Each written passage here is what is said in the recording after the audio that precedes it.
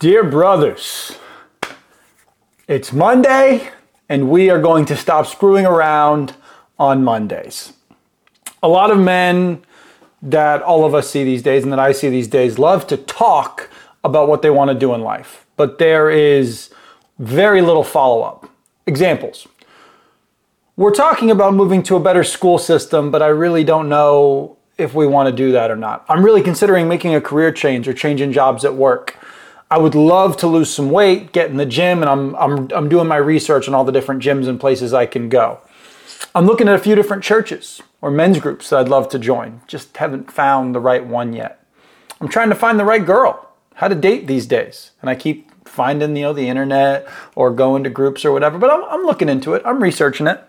I want to find good books to read before I ever think about reading my own. And I want to make a good outline before I write my own book, You hear men talk about making changes in their lives, and you are correct in that you should think deeply about all of the things in your life and try to make the best decisions possible for you and for your family. You should evaluate and scrutinize all of those decisions. There's no doubt about it. However, the issue that we face is that most men stop at the thinking part. And they never actually get to the action part in making a decision. They just let their thoughts and all of that knowledge they've built up sit in their heads and in their hearts, and that's just where it stays, locked up. It's like a prisoner. Their ideas are just hidden in darkness and never come out. The fear people have of that action keeps those ideas stuck in that cell, but what they don't understand is that the key to the cell is in their pocket, and they just don't want to take it out. Why? It comes down to fear. Fear of the responsibility which that action creates. I've talked about this already. We are not afraid of the thing. We are afraid of the responsibility and the higher version of ourselves that we then have to be responsible for. So what good is all this knowledge and thinking that you've done if you never put it into any kind of action? Make sure you guys understand something. Thought begets action. Action then begets value. Value to yourself, to your family, to the world, to business, etc.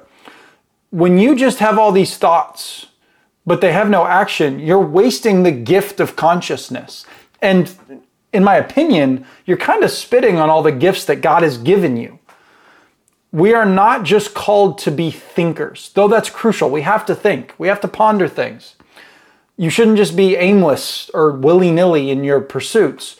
But at some point, you can't just keep thinking. You've got to be men of action. Too many of us hide behind the fact that we're thinking about it. I'm thinking about the gym. I'm thinking about taking this girl out on a date. I'm thinking about making a career change. Oh, I'm thinking about getting up earlier in the morning. All you're doing is thinking. Essentially, all that does is it's buying you some time so that people will forget that you're essentially unable to make a decision. You put off the responsibility it creates and you procrastinate. The famous Stevie Prefontaine quote is, "To give anything less than your best is to sacrifice the gift."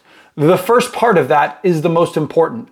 To give anything less than your best. Your best is not found in your thoughts. It's found in the action of giving yourself to a greater cause and to the people around you.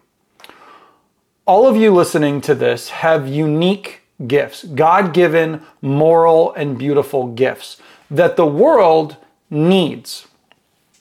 What good is the thought of starting that business if it just sits in your head?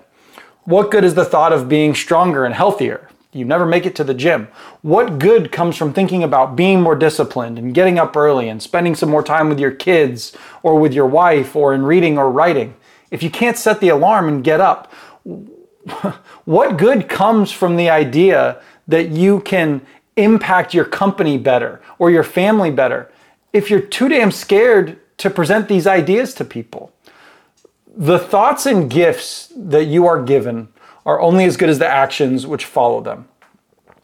Everyone, including myself, needs to be better about being men of action. We can only think about what to do for so long. Eventually, thinking is just an excuse, and the world is already too full of men who love to make excuses.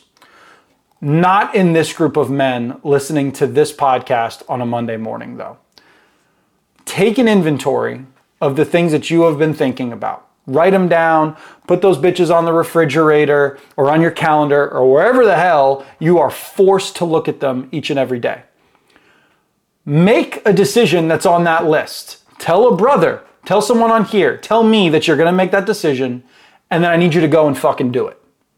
If we want collectively the better society that all of us do, not only for us, but for the next generation and the next generation, it starts with us men taking action and stop just thinking. The only failure that can occur out of this, by the way, is if you don't act on your goals and your thoughts. Failure is when you're sitting in the crowd while the real men are out running the race. And yes, they are going to get bloody and they're going to fall and people are going to point at them, but they're the ones that are making the impact.